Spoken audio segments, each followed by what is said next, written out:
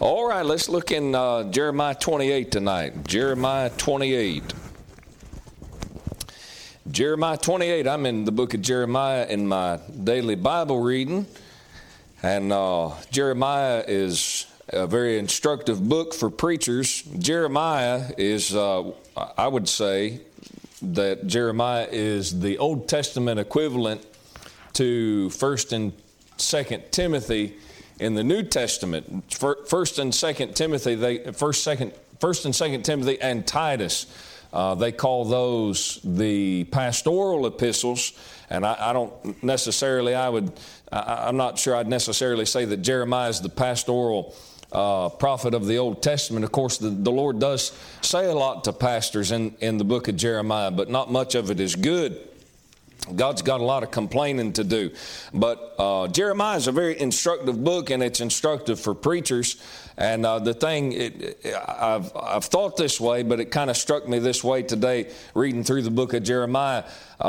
Jeremiah is really set off to himself. When you read through the book of Jeremiah, God takes Jeremiah and puts him off by himself. And I'm not talking about as far as the history goes. I'm talking about as far as the way that the book presents Jeremiah. God takes him and puts him off by himself and really lines up a lot of false prophets on the other side. And then even the Lord compares Jeremiah with some other fellas that weren't necessarily false prophets, but they were God's prophets and they were preaching what was right, but maybe they didn't necessarily have the guts that Jeremiah had. And I don't want to... Well, let me just say this, regardless of what I want to do, let me just say this. If you're going to do anything for the Lord, man, you got to have some guts.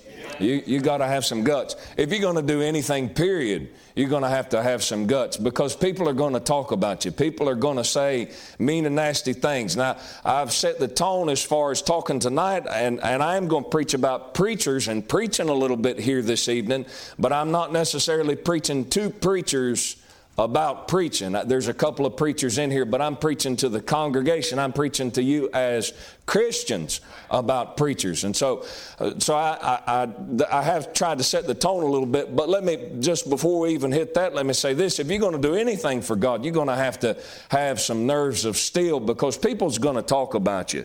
That's the fact of the matter. People are not generally pleased. Now, there are some folks that are pleased with the will of God, but that's really the minority. And I'll say this, you should, on a day-to-day basis, increase in what pleases you as far as the will of God. There's a lot of things that God lays out in His will that's very egregious to the flesh. And you should learn to be disciplined, and you should increase your commitment to the Lord, and you should get those things under control. You're never going to get things under control to where the things of God are not going to be egregious to the flesh. I hope you understand that. When you got saved, your flesh did not get saved. Your flesh is just as rotten as it ever has been. I think people sit in an independent Baptist church where a preacher's breathing fire, and they think, why is this guy so mean? Because you're mean. You are a two-headed snake, man. And we talk about how bad, the deacons are, how bad the song leader is, or, how bad the preacher is, or how bad the politicians are. And we'll preach about that stuff from time to time as the Lord leads. But at the end of the day, the thing that you have to be reminded of is that you're the biggest devil in your life. You're the one that gives you the most trouble. You're the one that really hinders you in your own Christian life. And if you haven't got to the place, listen to me. If you don't hear nothing else tonight, of course, I do recommend you listen to the rest of the message. I got a lot to say. But if you don't get anything else tonight, you should take this away from this message. If you haven't got to the place to where you suspect yourself, as far as your Christianity goes, if you haven't got to the place to where you suspect yourself in everything that you do, you really haven't got to any place of maturity as a Christian. The Bible says, ironically, in Jeremiah 17:9, the heart is deceitful above all things and desperately wicked. Who can know it? And the implied answer from the context is God. God's the one that knows it. Oh, preacher, you just don't know me like I know me. Well, I tell you this, you don't know you like God knows you. And that was one of the problems that Peter had. Peter, the apostle, the one who preached on the day of Pentecost and 3,000 people got saved. The problem that Peter had was the Lord looked at all the disciples and said, all of you are going to leave me this night and you're going to betray me. And Peter said, though all men forsake you, I won't forsake you, Lord. I'll be right with you till the end. And you know, Peter wasn't with him until the end. Now, he did go in, but there was another fellow who was with him to the end, and that was John. And you don't find John bragging too much. Usually the folks that are bragging and saying, oh, no, I'm in this for the long haul, those are the folks that really haven't learned to really suspect themselves. And you haven't got to a place of spiritual maturity if you don't suspect yourself. That's just the simple fact of it. You're the biggest one that you've got to be suspicious of. But all that being said, I jumped a couple of fences there and ran several rabbits. But what I was going to say, this is the first rabbit I got on, was if you're going to do something for God, you're going to have to learn to just knuckle down and bear with it and just learn to endure such contradiction of sinners against yourself.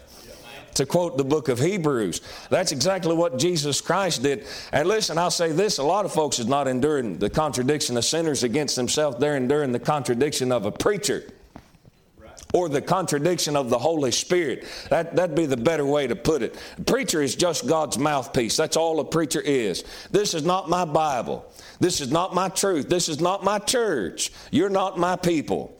You're God's people. This is God's book. This is God's church. This is God's building. This is God's pulpit. All of this belongs to God.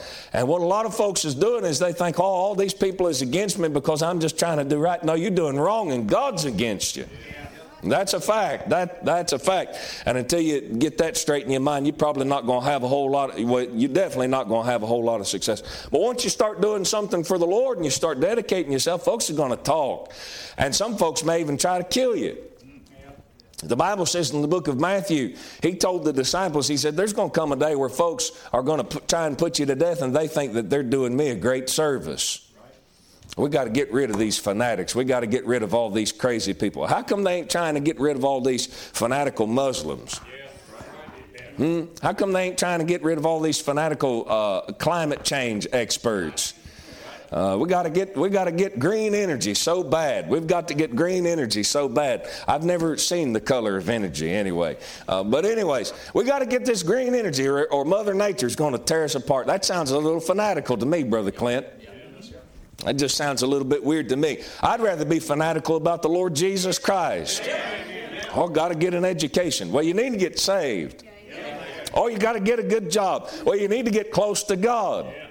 Oh, you got to get a lot of money in the bank, Brother Nathan. Well, you need to get as close to the Lord as you possibly can because there's coming a day where you're going to get in some trouble and that money ain't going to do nothing for you. All that money's going to do is just fall. Listen, there's a lot of folks in the turn of the 1900s, they thought that they had it made. And then all of a sudden, the Great Depression came in a hurry. And folks was killing themselves left and right. You say, why? Because they put their hope in money and not in God. A lot of Baptists is doing that now. A lot of Baptists is putting their hope in money. They're putting their hope in the economy. Boy, if we can just get Trump in this year. Well, listen, I vote for Trump. That grieves some of you. I don't care. That's your business. But I would vote for Trump if they can ever get him on the polls. I mean, they fighting him tooth and nail trying to keep him off the polls. But anyways, I'd vote for him. But at the end of the day, you can get Trump in office or you can get your favorite candidate in office. That ain't going to fix nothing. That ain't going to fix nothing. Trump is not a savior. It's not a savior. Brother Nathan, why are you saying all this stuff? Because voting season's coming up. And hey, go vote. Go vote. You have that ability, don't you? Then go vote. But just make sure when you get in there in the voting polls, you just make sure that you don't treat that like your prayer closet.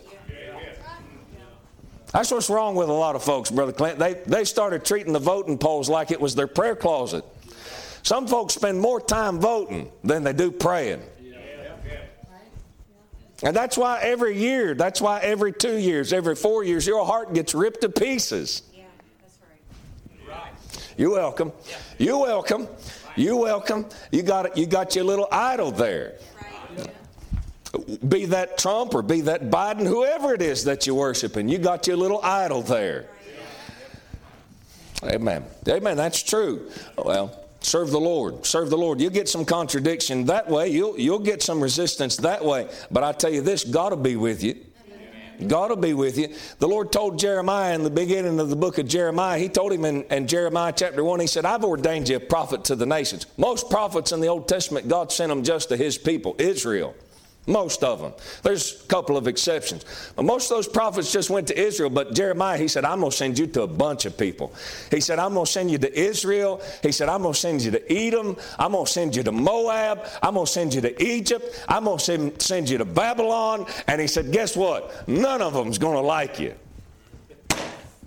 He said, they're all going to hate your guts, Jeremiah. Well, Lord, couldn't you just give me a nicer message? No. Well, why not, Lord? Because these ain't nice people I'm dealing with, and I need you to give them my mail. That's what He said. Now, that might be the NIV, the Nathan Ivory version, but that's exactly what He said. I told you this before, but man, it's so funny to me. A fellow was preaching one time in a church, and some lady came up to him afterwards, and he's preaching, what reprobates they were, and, dirt bags, and how awful people are, just people in general. I mean, he wasn't calling no names. Listen, if a preacher ain't calling your name, how do you know he's talking about you to begin with? I'd like to figure that out. Listen, when you make a beeline to the preacher after a particular sermon and come straight to him, why did you say that? I just feel like you don't understand who I am. Well, I didn't call your name. How do you know I was talking to you? What you so defensive for? I've never got defensive about something that I didn't feel like I was guilty of. Nathan, did you steal a cookie out of the cookie jar? No. Beads of sweat start popping out on your brow. Every time I've never done anything wrong. Rest easy. No, ma'am, I sure didn't. It was my sapsucker brother. Don't have to worry about it, man. I'm in the clear. Well, man, if you're not guilty, you ain't got a guilty conscience. What you worried about? Well, I'm just worried about what you think about me. That's your problem. Get more worried about what God thinks about you. Amen. I'm going to preach against everything tonight. I've got a lot of liberty in here this evening. That's dangerous. Let's pray. Lord, we thank you, God, for your goodness to us tonight. Lord, pray that you'd meet with us and help us. Pray you'd bless the preaching, God. Lord, thank you, God, Lord, for what a great God you are. Thank you for your word, God. Thank you for something, God, that's stable through the years, God. Lord, ever since this book been put together, God, ever since you've been inspiring men, God, to preach, and Lord, put your word on printed paper, God, Lord, this book's been stable. God, the whole world is falling apart, God. This nation falls apart and this one falls apart. But God, Lord, looking back through time, Lord, and through all of the events of history, God, your book still stands. And God, we thank you for it, Lord. You said, God, forever, oh Lord, thy word is settled in heaven, God. We thank you for that. Lord, pray that you'd help me, God, Lord, to preach a little while tonight. God, give me the liberty, Lord, that I need. Help me to say everything, Lord, that needs to be said. And we'll thank you for it. In Jesus' name we pray. Amen. All right, Jeremiah 28 is where we're at. I hope you're there. I'm going to try to preach to you a little bit tonight about the posture of a prophet. The posture of a prophet. Now, when you think about posture, you probably think about how the fact that I'm hunched over a little bit right now. That is a horrible habit, and I got to get out of that. But anyways, that's usually what you think about when you think of posture. Somebody sitting in their big lazy boy recliner, kind of slouched down. And your mother usually come by, hey, sit up straight. That's bad posture. But the word posture really has to do with, in a general sense, not just talking about your body. I see some of you sitting up straight now. Yeah, you didn't know you was going to get preached at about health class tonight, did you? That's not what I'm talking about at all. Posture, in a general sense, the word means your situation in regard, or a situation in regard to something else. It's how you're situated. I think you can see that in the idea of posture. But it's in regards to something else. You know what makes you look like you got bad posture when you slouched over like this? Just take you a plumb line and hold it up there. Y'all know what a plumb line is, don't you? That's what I think makes a brick mason lay his bricks straight. I don't think they used that here on People's Baptist when they was laying these blocks. But either way, you go right back here to the back of the building, and there's about that much of a gap where the bricks on top are overlaid. These folks must have been smoking weed back in the 70s when they was putting this building together. That's all I got. Or drinking. Something was going on. But you take that plumb line and hold it up, and a guy slouched over like this, you go, ugh. That looks weird. Or if a fella's supposed to, be sitting up straight in his seat, and he kind of slouched down like this. Or, your situation in regards to something else don't quite look right. Well, a prophet has posture. He's got a posture that he's supposed to maintain. But before we even examine his posture, we got to talk about for just a second how he's situated in regards to something else. Well, what's the something else that he's supposed to be situated right with? And the answer is God. God. When God calls a preacher to preach, God calls him to preach God's message. God don't call him to preach the message that he necessarily wants to preach. Now, it's a wonderful thing if a preacher gets a sermon and boy, it's something that God gave to him and the preacher looks at it and says, yeah, man, I want to preach this. But there's been many a days I've sat in my office and God gave me something to preach and I looked at it and thought about the people that was sitting in the auditorium or thought about the people that I was going to go be preaching to, maybe a funeral. I would say a wedding, but I don't typically preach at weddings. Weddings is for getting married, not for preaching. That's just a personal thing. I mean, if you want me to preach at your wedding, I'll preach. But I got a feeling the sermon's not going to be very long. Weddings is for getting married and eating. Show me at the marriage supper of the Lamb where there's going to be preaching. Show me. You know what that's going to be at the marriage supper of the Lamb? Supper. Hello. Y'all backslid as hell. I know y'all ain't Baptists. The Methodist has come here tonight. If y'all was Baptist, y'all be tearing the roof off this place. That's right, preacher. Y'all lost. Y'all lost out of your mind. Y'all don't even know what you're talking about. But anyways, that messed me up so bad, I have to come back and find out where I was to begin with. But talking about when God, there's been a lot of times I've pulled out God give me something to preach, and I looked at it and thought, man, this is not going to put me on the top 100 preachers list. This is not going to get me any invitations to go preach at a Sword of the Lord conference. This is just not going to get me in good with the Southern Baptist Convention. This is probably not going to be a very fun message to preach. And you can usually tell that it's not a popular message when people are sitting there going like this. That's your first clue that this is not going over very well. But God didn't call you to preach if it goes over well. God called a preacher to preach regardless of the attitude of the people. God called a preacher to preach regardless. You say, Brother Nathan, why are you preaching a sermon like this? Because I'll probably need it in about 4 weeks.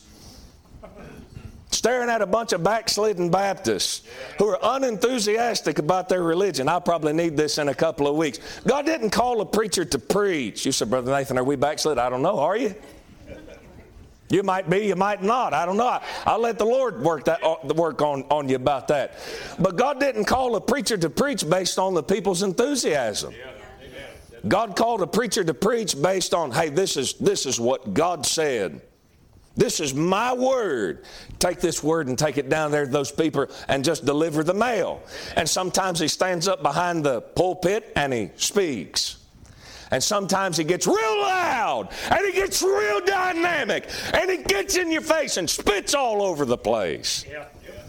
But however, it's supposed to be God's word through and through. It's supposed to be God's word through and through. Yes, sir. Because God calls men to preach. And listen, God's still calling people to preach today. God's still calling men to preach today. And listen, don't ever get it in your mind that there's going to come a time where God is going to quit dealing with men about taking His word and putting their finger in people's faces and saying, "Thus saith the Lord." Don't ever get your mind set on the fact that that's going to stop somewhere. Even in the tribulation, God seals 144,000 male virgin Jews and sends them out to the four corners of the earth and says, get out there and start preaching the gospel of the kingdom. And they get out there and they start preaching. And it seems like to me that some of them get their heads cut off. But pay no mind to that. Pay no mind to that. They're probably going to try and shoot you and cuss you out and slander you and cut your head off. And the recovering fundamentalist is going to fuss at you, but just keep preaching. Just keep preaching. Just keep putting the word out and just let God deal with the whole thing. Just let God deal with it. Whether they sit there and they shout you down, whether they sit there and say, hallelujah, that's good preaching, or whether they sit there and look at you like a calf looking at a new gate. You just keep preaching. And just let it roll. Just let the chips fall where they may. I like that saying. Just let the chips fall where they may. Some folks is going to get right. Some folks is going to get out. Some folks is going to get in touch with God, and some folks is going to get in touch with the devil or their wife. Brother Nathan, did you call some wives the devil? No, what I'm saying is some fellas is more in touch with their wives than they are with God. I'm in touch with my wife, but I don't want to be more in touch with my wife than I am with the Lord. And frankly, I don't want my wife to be more in touch with me than she is with God. Half of the time, I feel like I'm backslid. It'd do me good to get around somebody that's spiritual. That's a fact. That's a fact. But you're talking about the posture of a prophet. And I don't know of a better place. I don't know of a better place to consider that than coming right here to the book of Jeremiah. Jeremiah had everybody against him. Everybody against him. I kind of believe, I don't kind of believe, I believe with all of my heart that if everybody's for what you're doing as a preacher, you're doing it wrong. You're doing it all wrong. All of it is wrong. If people like what you're doing, you need to change something and do it to where it makes them mad. You say, Brother Nathan, that's a very contrary attitude. That's because most folks is backslid as the devil and they need to get right with God. That's a fact. You say, Brother Nathan, you surely don't believe that. Pretty close, 100% of the time. You start preaching for too long and folks is always sitting there going like this. I mean, if they're sitting there going like this and you're not ripping their face off, you're probably doing something incorrect. You need to get things right. John Wesley, one of the greatest preachers this country's ever seen. One of the greatest preachers that England ever seen. I almost said New England. England, Great Britain. One of the greatest preachers they ever seen. He said, I don't believe somebody can get saved before they get mad 2 or 3 times. I'm beginning to wonder that myself. You know, this weepy come down to the altar and, oh yes, I just love Jesus. I don't know. I don't know. You never been mad about what somebody told you? You are a sinner. You are a sinner of the worst kind. You don't know me. You're still the sinner of the worst kind. Your nose is big, your feet stink, and you don't love Jesus. Brother Nathan, why do you got to make it personal? Well, I try not to make it personal, but I know this, for all have sinned and come short of. But you see how diplomatic that sounds? You know what the biggest problem in churches is? Folks are just comfortable. They're just way too comfortable. Get in here, comfortable physically. Get in here, padded seats. I almost said padded pews. Padded seats. The temperature is almost just right. For some of you, it's too hot. For some of you, it's too cold. For some of you, Goldilocks, it's just right. Get everything just right and, begin to line up all the building with all the nice furnishings and get the heating and air just right. And folks just get in here and just go right to sleep.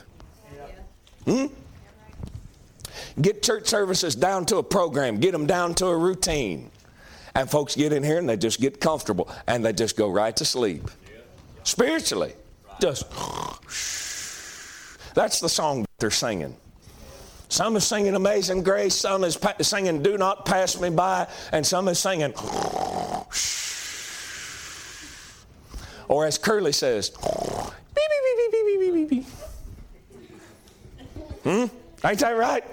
That's about what a preacher hears sometimes when he's preaching to folks. But you know what he's supposed to do? He's supposed to preach just the same way. You know why folks don't like preaching this day and age? I made that comment the other day, and I think I was standing right over here. It might have been intended for Brother Clint. I don't know. But I was standing right over here. You know, all these ladies want to have all these ladies' meetings, but they don't want to come to church on Wednesday night, and they don't want to come to church on Sunday night.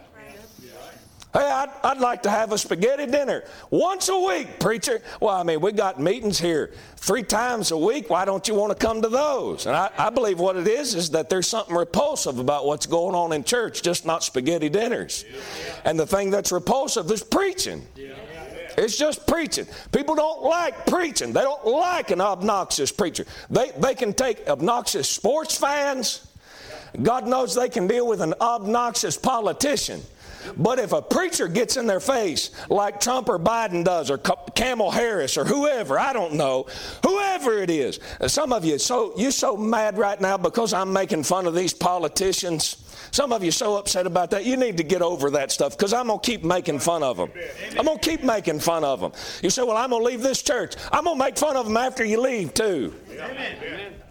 We'll record it and we'll put it online, and you can go back and see that preacher's still making fun of them after you left. Amen. Because that stuff needs to be, because you take it too serious. Amen. You take it, oh, it is serious. Then why ain't you out doing something about it right now? How come you ain't praying about it? Some of you folks are so upset about what a preacher says about a politician, but you ain't spent 5 minutes worth of prayer in the last 15 years. But that preacher said something. He said, Kamala Harris, can you believe he said that because she's black? No, I ain't against no black man. That's a fact. That's a fact. That's a fact. That's a fact. You need to get over that stuff. You need to let loose of that stuff. And you need to start taking God as serious. You need to start taking God as serious as you take politics. Hey, I believe with all my heart the country's in bad shape, but what's going to fix it is not politics. What's going to fix it is some preachers getting up and saying, thus saith the Lord. And some church members that start sitting there and saying, yeah, boy, I think he's preaching God's word. Boy, we better start doing something about this. That's the only thing that's going to help folks. That's the only thing that's going to change folks. See, the problem with a lot of folks is that they got wrong expectations. And the reason that they got wrong expectations is because they've been staring at TV for too long. When they think preacher, they think Joel Osteen, Joyce Myers. Joyce Meyer couldn't preach her way out of a wet paper bag. Amen. You say you're saying that because she's a woman. You're exactly right. Amen. That's exactly why I'm saying it. Amen. Brother Nathan, we had a lady leave here one time because I can't stand Brother Nathan's views on women.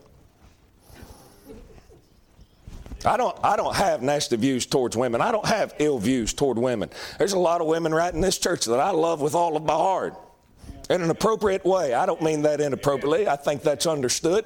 And if it's not, that's your problem, not mine. But anyways, I say that about Joyce Meyer because God never called a woman to pastor a church. Pastor's supposed to be the husband of one wife. You choke on that, not me. That's not on me. But folks got the wrong expectations about things. They got the wrong expectations about things.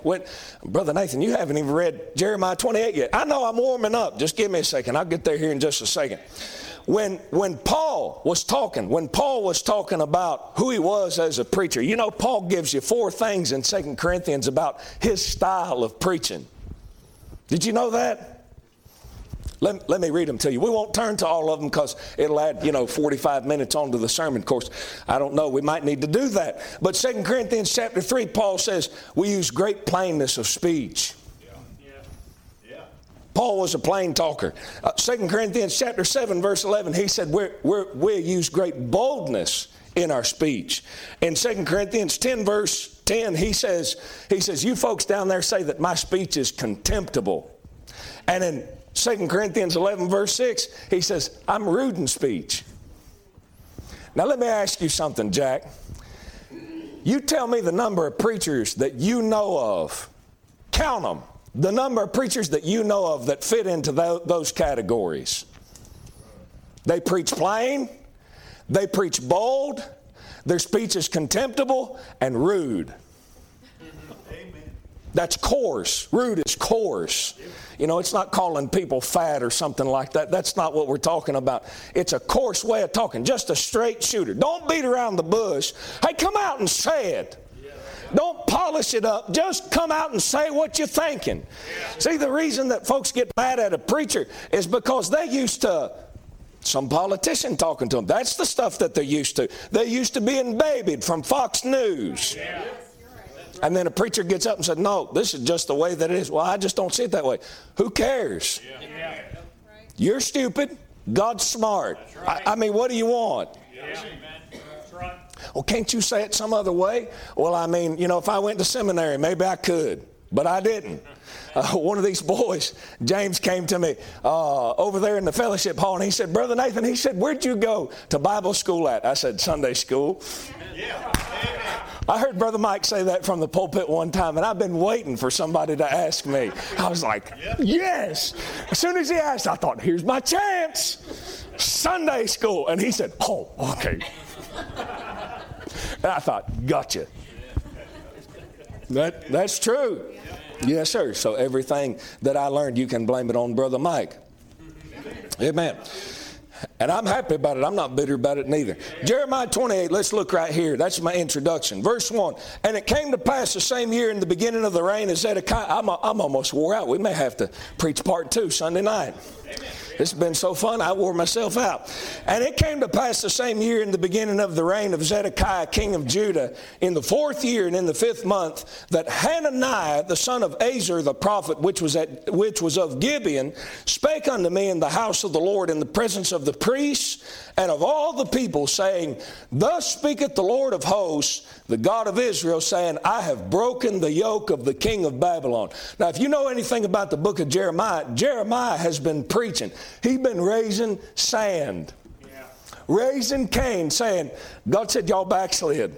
And if you don't get right and quit worshiping these idols, God's going to send Nebuchadnezzar down here to knock a knot on your head and carry away all of you folks, well, at least all the people that he lets live. He's going to carry them down into captivity into Babylon. That's how Daniel got down there, by the way. Jeremiah was the blessed preacher that God called to bear those wonderful, great tidings of great joy.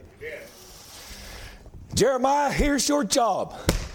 You're going to let me preach and tell everybody that Jesus is about to be born. They didn't know what his name was going to be. All they knew was Emmanuel. That's Isaiah. You're going to let me preach that Jesus is going to be born. No, I'm going to let you tell all these reprobates that they're fixing to go into captivity down in Babylon. What about Jonah? Couldn't you get Jonah to do that?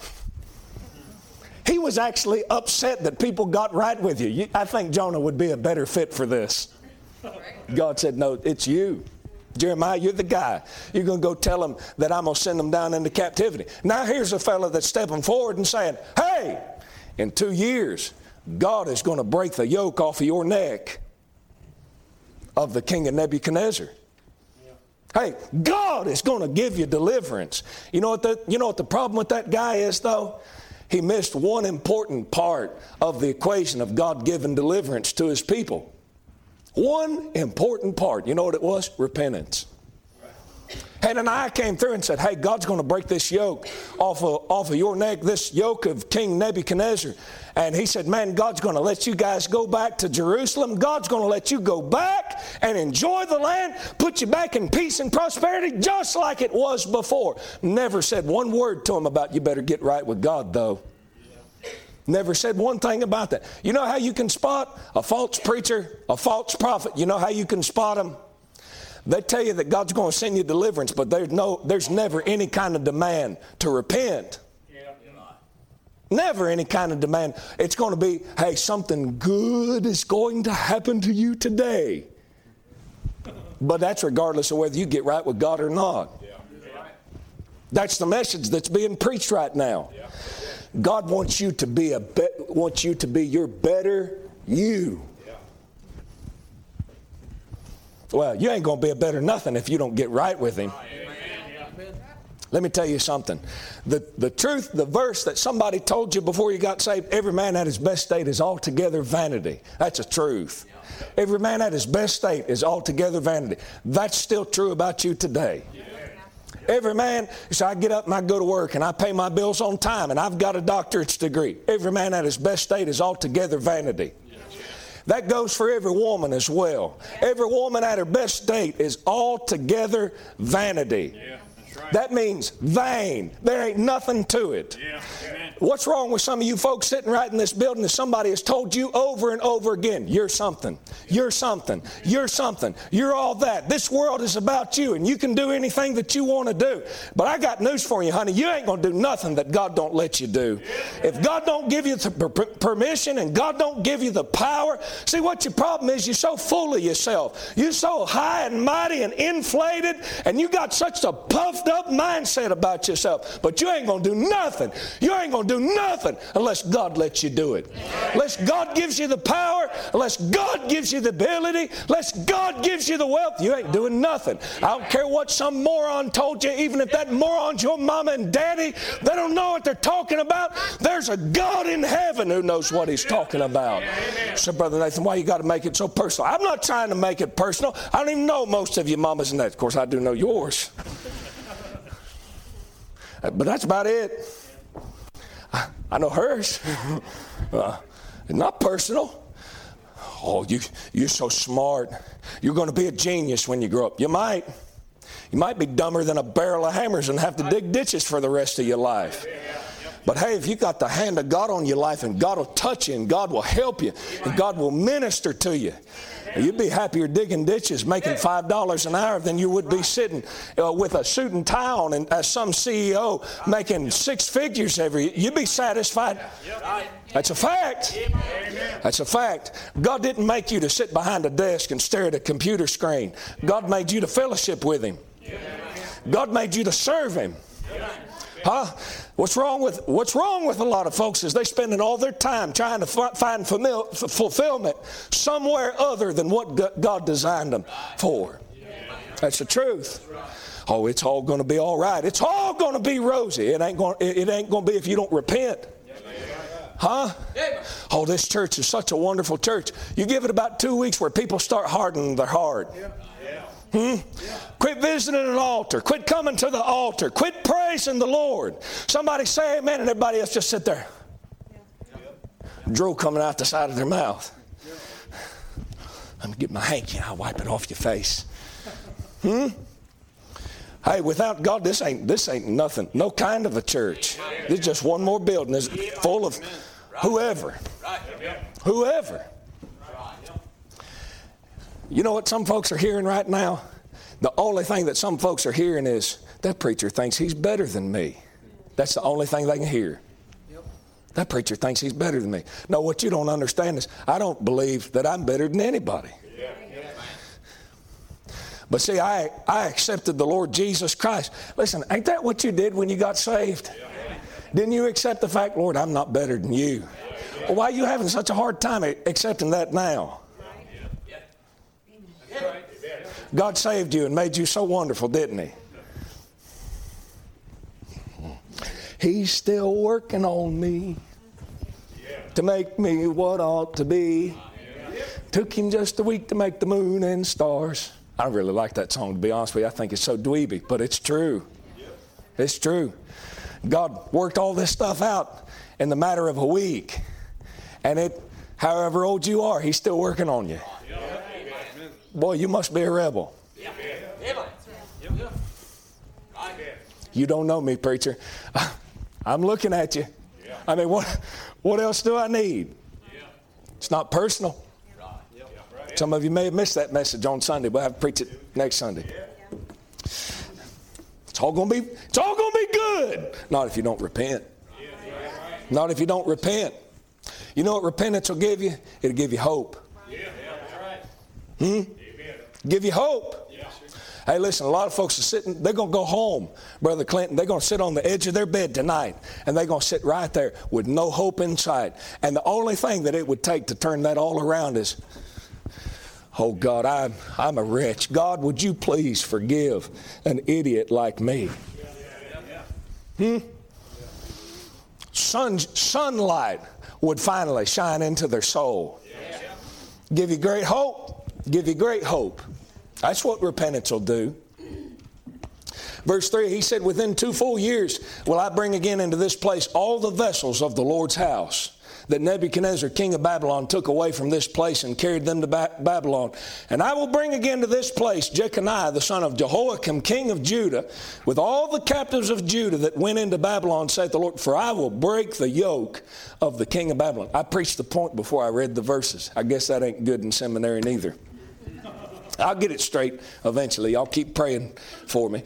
Verse 5, then the prophet Jeremiah said unto the prophet Hananiah in the presence of the priests and in the presence of all the people that stood in the house of the Lord. Look at Jeremiah's response right here in verse 6. Even the prophet Jeremiah, he wanted you to know who he was talking about. It's Jeremiah. It's Jeremiah. Do you know this guy who's been going through and preaching doom and gloom, a prophet of despair? That Jeremiah, look at what he says. He says, amen. The Lord do so. Listen, Hananiah is a false prophet. And he comes in and he says, God sent me a word. When somebody comes to you and says, God gave me a word, you better be careful. When somebody comes to you and says, God gave me a word, Brother White, you better go, show me. Yeah. Huh? Yeah. Show me where it's at. No. God spoke to my heart. Show me what verse he used. You got a little resistance there. I believe God speaks to people. I believe God speaks to me. But he uses his book to do so. The word of the Lord came unto Nathan Ivory. Where did it come? Usually sitting right back there in my office. Of course, God has spoke to me before when I wasn't sitting behind a desk and I didn't have an open Bible. But usually what he does is he brings to mind some verse that I read or something that a preacher preached from a verse that he read. It's the book. Huh? Here comes Hananiah and he's this false prophet and he says, hey, God gave me a word. God is going to break the yoke of Nebuchadnezzar off the neck of us Israelites, and God's going to send us back into the land, and God's going to let everything that Nebuchadnezzar took out of the house of the Lord, he's going to let it go back to the house of God. And Jeremiah sat back there and said, this good news, I can't stand this. No, that's not what he said. You know what he said? Amen. The Lord do so. You know why? Because Jeremiah's a man. He's a human being just like anybody else that he's preaching to. He's an individual just like Hananiah. Listen, no prophet in his right mind is sitting back and saying, boy, I really hope God gets Dylan. Dylan did this and Dylan did that, and boy, I really hope God kills him for it. You said, Brother Nathan, I know some people like that. Well, they better get right with God. Because that ain't the attitude of a prophet. Lord, wilt thou that we command fire to come down and burn up our enemies like Elijah did in the Old Testament? And Jesus looked at him and said, you don't know what spirit you're of. There's a time and a place for that kind of stuff. Jesus said, now is not the time. He said, the Son of Man is not come to destroy men, but to save them. I wonder what God could do to get Brother Tommy over there. You know, Brother Tommy's got all this stuff, man, and it just ain't right for some people to just have all this stuff. Well, first of all, what is that in your business to begin with? Brother Tommy, I'm not trying to embarrass you or nothing like that. I don't mean anything by that. What business is that of yours anyway? And second of all, if you're so mad and so jealous, why don't you pray God to give him double? I mean, if it really burns you, if it really galls your hide, and be anybody, if it really galls your hide that somebody else has got money and you don't have any, why don't you get out and do what they did to get it all? Amen. I mean, unless that includes robbing a bank, then you got a point. We'll pray about that. Why'd it get so quiet right there? Huh? God gave you two hands. God gave you 2 feet. God gave you a brain to think with. Why don't you sit down and try to figure out a way to make money? Hey, if you're satisfied, listen, if all you can do for the rest of your life is dig ditches, then just be satisfied with that. But if you got some intelligence, I'm going to go against something that I said on Sunday. Go to school. Brother Nathan believes that nobody should go to school. Well, if you're going to worship the education, yeah, you probably shouldn't. You should probably stop going right now and just go dig ditches, because that'll probably keep you closer to God. But if you can realize that your education's not all that, go get you a doctorate degree. I don't know what a doctorate degree can do for you. I really don't. I don't care. But if you can get a doctorate degree and stay in church, and stay in church, read your Bible and pray and have close fellowship with God, get you a doctorate degree and make a bunch of money. Yes, sir. Amen. Figured I'd just throw that right in there. Now, where was I? That was a rabbit trail. Jeremiah said, amen, the Lord do so. The Lord perform thy words, which thou hast prophesied, to bring again the vessels of the Lord's house and all that is carried away captive from Babylon into this place. Now watch what he says. Nevertheless, this is Jeremiah talking. Nevertheless, hear thou now this word that I speak in thine ears and in the ears of all the people. The prophets that have been before me and before thee of old prophesied both against many countries and against great kingdoms, of war and of evil and of pestilence. You know what he's saying? He said, man, if God's going to do exactly what you're saying, Hananiah, the Lord do so, man. Praise the Lord. Let's go back to Jerusalem.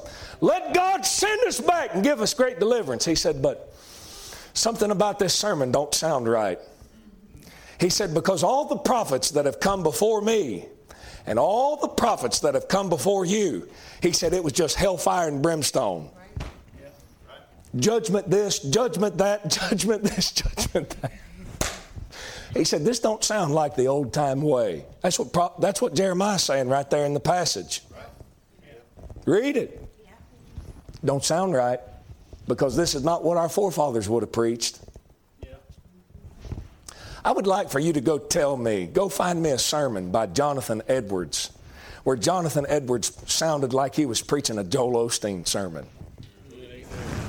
I got a set of books in my office. I let Emma read one of the sermons out of there, and it's by a guy named Samuel Davies. And Samuel Davies was Patrick Henry's pastor.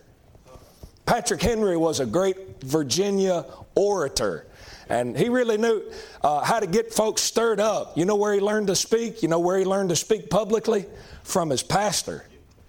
He got his sermons in writing and read them and studied them and figured out how to talk.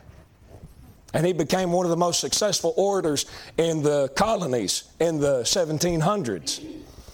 I'd like for you to go dig through those 3 volumes of those sermons that I have by Samuel Davies and show me where Samuel Davies was preaching fluffy marshmallow sermons like Benny Hinn or Joyce Myers.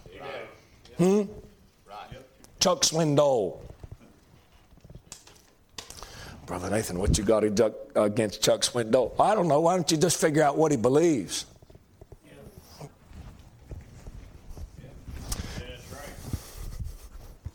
You may tell you what he believes? Nothing.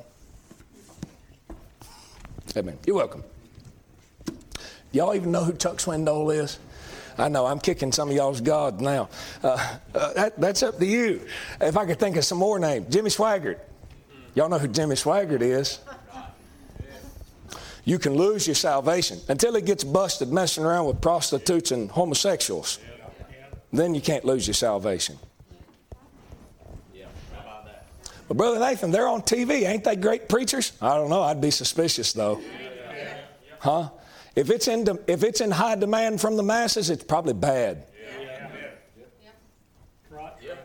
It's true. It's true. If everybody likes it, it ain't right. You can almost mark it down. You can almost mark it down. Brother Nathan, you really live that way? Well, the Bible says this world's run by the God of this world. Amen. Amen. The Lord so do. Now, he said, verse 8, he said, the prophets that have been before me and before thee of old prophesied both against many countries and against great kingdoms, of war and of evil and of pestilence. The prophet which prophesieth of peace, when the word of the prophet shall come to pass, then shall the prophet be known that the Lord truly hath sent him. He said, you know what Jeremiah's saying? We'll see. We'll see. You know how you can mark a right prophet, a preacher who's really preaching the truth? It's when what he's saying really comes to pass. Now, you know what's really interesting about that in the New Testament church? Men have been preaching, Brother Curtis, ever since Christ died, was buried, and he rose again the third day. Men have been preaching, you better trust Christ or you're going to die in your sins and go to hell. Let me ask you a question. This is not a trick question. Have you ever literally, physically seen somebody go to hell? Not one. So how do you know it's come to pass? You see what I'm saying? Boy, it calls for faith. You got to open that book and you got to believe it. Either God meant what he said or he didn't. I'm putting all my chips on what he said. All of them. No reserves. That's why I trusted Christ. 7-year-old boy, I got under conviction of my sin and realized I was doomed and damned for hell, man. Preacher stood up and told me Jesus loved me and God sent his son to die for my sins. I cashed in on that, man. I went down to an altar and said, Lord, I'm sorry. I need to be saved. You say, what happened? God saved my soul right there on the spot. No baptism, no rosary beads, no baptism, no Hail Marys, no baptism. Baptism don't do anything except get you wet. And if your baby don't do nothing but get you wet and make you mad. Don't put you into no covenant. It's not even a good bath. It's true. It's true. A lot of Baptists are going to die and go to hell right off the church pew because they trusting in their baptism. I mean, we're Baptists. We got to be baptized. Baptism don't do anything. Baptism is not spiritual new birth. It's not spiritual regeneration. Believe on the Lord Jesus Christ and thou shalt be saved. If you're baptized, no, it's not even in there. Ethiopian eunuch asked Philip, he said, what doth hinder me from being baptized? He said, if you believe with all your heart, he said, you can be baptized. That Ethiopian eunuch said, I believe. Okay, let's go. It's not water. It's have you trusted Jesus Christ to take away your sins. And if you ain't trusting that, you on your way to hell this evening. Not happy about that, but I'm telling you the solution. Jesus died for your sins. And if you call on him in simple childlike faith, he'll save your soul. You too proud to do that though? People think I'm already saved. What difference is that going to make the first 5 minutes in hell? Huh? I've been faking my way through. I thought baptism really was salvation. Well, I don't necessarily entirely blame that on you. Of course, if you got a Bible, I do put some of that on you. You know what I thought about today, Brother Curtis? There ain't no man going to go to judgment blind. No man. No man's going to go to judgment blind. No man's going to wind up in hell. No man's going to wind up with his life tore apart and say, I just didn't know. He's not going to be able to. Amen. He got one of these. Huh? You looking for the truth, God will give it to you. It's true. It's true. It's true. It's true. Jeremiah said, we'll see. Now look at what the Lord said. Verse 10, then Hananiah the prophet took the yoke from off the prophet Jeremiah's neck and brake it. And Hananiah spake in the presence of all the people, saying, thus saith the Lord, even so will I break the yoke of Nebuchadnezzar, king of Babylon, from the neck of all nations within the space of 2 years.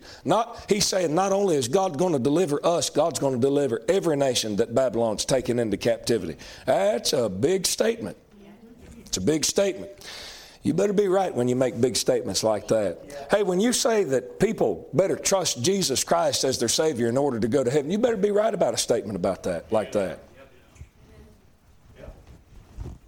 I'm right about it. It's what God said. Romans chapter 10, Romans chapter 3, Romans chapter 5. Believe on the Lord Jesus Christ, that if thou shalt believe in thine heart that God hath raised him from the dead, thou shalt be saved. Whosoever shall call upon the name of the Lord shall be saved. For by grace are you saved through faith, that not of yourselves. It's a gift of God, not of works, lest any man should boast. All right, that's sermon number 2 over there. Let's get back to this one. Look here in verse 11. Hananiah spake in the presence of all the people, saying, Thus saith the Lord, even so will I break the yoke of Nebuchadnezzar, king of Babylon, from the neck of all nations within the space of 2 full years. And the prophet Jeremiah went his way. Then the word of the Lord came unto Jeremiah the prophet, after that Hananiah the prophet had broken the yoke from off the neck of the prophet Jeremiah, saying, Go and tell Hananiah, saying, Thus saith the Lord, Thou hast broken the yokes of wood, but thou shalt make for them yokes of iron. For thus saith the Lord of hosts, the God of Israel, I have put a yoke of iron upon the neck of all these nations, that they may serve Nebuchadnezzar, king of Babylon, and they shall serve him, and I've given him the beasts of the field also. God said, I ain't just giving him all the people. He said, I've given him all the animals in all those lands. Oh. Before you go deer hunting, you better check with Nebuchadnezzar. That's what he said right there. Those ain't your deer. That ain't the deer that belong in Israel. I don't even know if they got whitetails over there. I think they got these little roe deer over there. I see it pop up in the Bible all the time. Thou hast made my feet like hinds' feet. Those little deer, tiny. They're like puppies. You think we got small deer here? You need to go see them roe deer, man. They're tiny. Ain't they small? Man. Well, I know something that Brother Tommy don't know about hunting, man. I feel like I'm actually smart. You ever seen a lion? No, I'm just kidding. Anyways, that's the king's deer. Yes, sir, that's what he's saying. Now, verse 15. Then said the prophet Jeremiah unto Hananiah the prophet, Hear now, Hananiah, the Lord hath not sent thee, but thou makest this people to trust in a lie. Hey, did you know that a preacher just can't make things up to encourage people? Amen. Right. Amen. We just want to be encouraged, preacher. Well, what do you want me to do? Lie to you? That's right. Hey, some people do. I ask that as a rhetorical question, but some people really do want a preacher to lie to them just for the sake of encouraging them. That's a fact.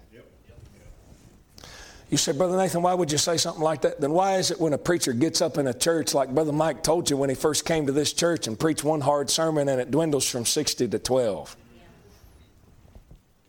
Well, I mean, if it's true, if you're opening up the Bible and it says what it says and the preacher's not deviating from what it says, why? Like, why would you run from that? Man, that would be the thing I'd be running to. Whether the preacher was 65, 35, or 15, I'd be running right to it, man. And if I couldn't take preaching from a 15-year-old, I'd get down on my heart and say, God, help me. Lord, help me to have some humility about this thing. But some folks would just rather have somebody lie to them. Listen, I know that most Americans ain't concerned with the truth because all these politicians get up and lie to them every season when presidents get voted on and representatives and senators and mayors and sheriffs and sheriffs and sheriffs and sheriffs and sheriffs. I'm going to find it very hard to vote for a sheriff in Charlton County who his attitude towards drugs is don't poke the bear. Yeah, amen. That's right. Tell him I said so. Tell him I said so. And tell him I said it in church too. I find it very difficult to preach, to vote for a sheriff like that. Well, if you don't vote for him, somebody else is going to get him. They might be better. They might actually put together a tactical team and start busting doors down. Start running some of these dope heads out of Charlton County. Run them back into Jacksonville. Get Jacksonville to do something about it. Huh? Yes, sir. I think what the issue is a lot of these cops is in on this stuff. I think what's going on is a lot of these sheriffs are in on this stuff. Every time it comes around to voting season, we got this big drug bust. Boy, that's real convenient, ain't it? Get you in for another 4 years, won't it? But folks go right to the polls. Check. I'm going to click that box, man. You know why? Because people don't care about what's true anymore. They really want somebody to lie to them just so that they can sit there in their own mind and think, everything's going to be all right. If I vote for this guy, everything's going to be all right. If I vote for this guy, maybe things will turn around. That's just the way people want to live. Yes, sir.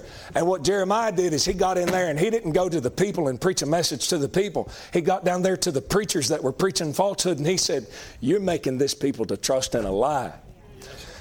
It's not all these people. Brother Clint's not called to preach, so I'm going to put my finger in his face. He said, it's not all these people that need to get right with God. He said, you're the reprobate. Yeah, that's right. You know why America's falling apart? It's because of the preachers. That's why some of you sitting in here tonight and you're about to have a cow because Brother Nathan won't shut up and he said all this politically incorrect stuff. Amen. Why won't he just stop? Don't he see that I don't want to be here no more? I do, but I don't care. Amen. Yeah, that's right. Amen. God didn't call you to pastor this church and He didn't call you to preach. He called me to pastor and He called me to preach and I got a responsibility and I'm almost done with the chapter. Yeah. Let me finish so we don't have part 2. Man, make you mad enough, I might preach it again. If I find out it makes you mad, I'll come and preach it again Sunday morning. Just out of spite. Because I love you. I love you. I really do. I really do. I pray for you on a regular basis. I really do. He said, thou makest this people to trust in a lie. Therefore, thus saith the Lord, verse 16, behold, I will cast thee off from the face of the earth. This year thou shalt die. Look at that last statement. Because thou hast taught rebellion against the Lord. Listen to me. What did Hananiah tell these people to do that was rebellious against the Lord? What did he tell them to do? Hey, go worship Baal. Is that what he told them to do? He didn't tell them to do anything. That's wild, ain't it? He said, you taught this people rebellion against the Lord. How did I do that? You gave them a false sense of hope. You gave them a sense of hope without telling them that they got to get right with God. Everything's going to be all right. Well, what about my relationship with God? Don't worry about that. Everything will be okay. Just keep your head up, keep putting money in the plate, and keep coming. Everything will be all right. Hey, I'm going to tell you, sitting in here this evening, I'm glad you're here, every single one of you. I wish some more folks was here. But listen, I'm telling you, you come keep putting money in the plate and keep showing up at church, your life's still going to fall apart if you don't get right with God. And some folks are more worried about being right with folks in the church than they are with being right with God. Huh? None of those people down there like me. Does God like you? If God be for us, who can be against us? And I got a sneaking suspicion if God's for you, these people's for you. They may just not know you.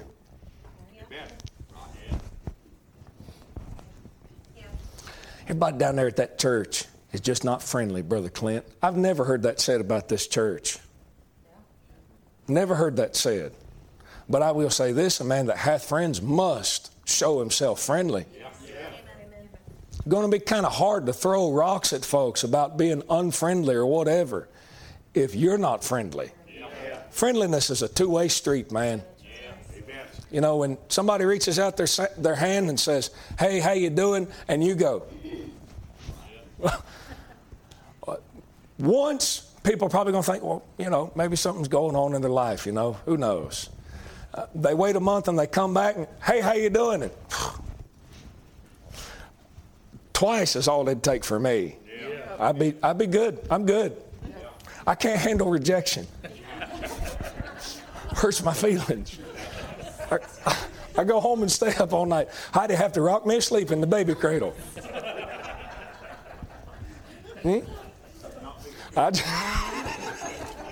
Was that a fat joke? It's true. It's true. You taught rebellion against the Lord. You're going to die because you taught people to be rebellious against the Lord. Why? Well, what's he say right there? Because thou makest this people to trust in a lie. You know what churches are filled with today? Rebels. Oh, you can't tell me. How dare a preacher tell me what I'm supposed to do about anything? About anything. You know why it's filled with people like that? Because the pulpits are filled with lies.